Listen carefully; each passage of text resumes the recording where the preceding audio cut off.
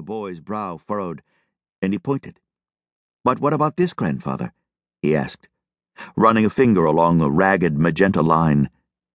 "This says we are in a restricted area. Why restricted? Can we get into trouble?" "It's the naval base at Karlskrona," the old man replied, pointing off into the fog. "They don't want the Russian trawlers sneaking in here and taking pictures of them." He jabbed his thumb into his own chest. "But I'm not Russian, and neither are you, eh?" He winked at the boy. "And the Navy won't miss the fish." The boy laughed. "If you say so, it's all right with me." "The fish know it's restricted too, you see. They think nobody will catch them here. But on foggy mornings like this, you and I can pop in early, trawl for a couple of hours, and be away before the mist burns off." "Don't they have radar? The fog doesn't affect that, does it?" Sure, they have radar, but I've taken down our reflector, and a wooden boat like ours doesn't show up so well, I think. At least, they've never caught me. I think if they see us on the radar when it's foggy, they don't pay much attention, because the Russian boats would only come when it's fine, so they can take their pictures. And even if they do catch me, they'll just say, "Go and fish someplace else, old fellow." It's not a big thing. Oscarsson wasn't worried about getting caught. He knew these waters better than any navigator in the Swedish Navy.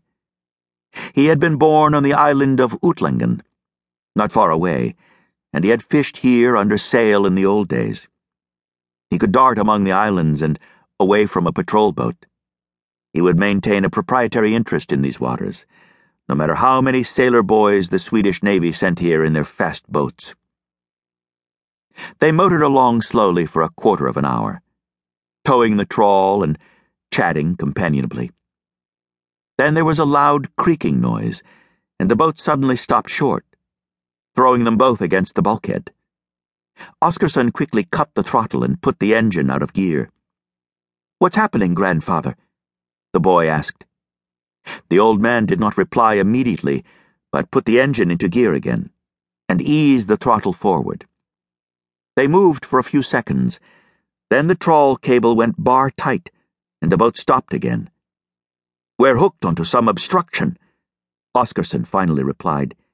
He consulted the chart. "There's no wreck charted anywhere near here. I hope the sailor boys haven't sunk something for target practice and left it here. Get the trip cable onto the auxiliary winch, and let's see if we can free the trawl that way." Ebba went aft and wound the light cable onto the auxiliary power winch. Oscarsson put the engine into gear again and gave the boat some throttle. "Now!" he called out. "Now give it some winch." The boy threw the switch and tailed the cable as it began to wind onto the winch. It was tripping, Oscarsson thought. It's going to trip, and we'll be free. Then the trip cable went bar tight too, and the boat stopped again. "Off! Cut the power!" he shouted. The boy threw the switch, and the winch stopped. "Cleat it there. I'm going to try something else." Oscarsson put the engine into gear and the helm hard to port. "We'll make a circle and reverse the trawl," he called to the boy. "That way, it should come off whatever it snagged on." He hoped so. To replace it would cost thousands of kroner, and even though his insurance would pay most of it, it wouldn't pay for the time lost while the steel sock was being made. You didn't buy a trawl off the shelf.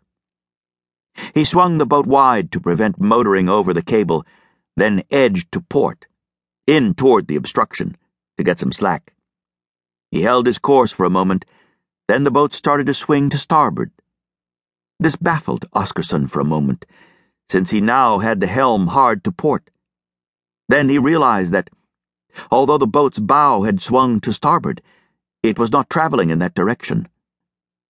The boat, astonishingly, was running sideways. Whatever he was hooked onto was moving. Oscarsson let go the helm and started aft, but the wheel spun sharply to starboard, and the resulting lurch of the boat threw him heavily to the deck. He struggled to his feet, holding a bruised shoulder, and shouted to the boy, "Quick! We've got to let go the trawl."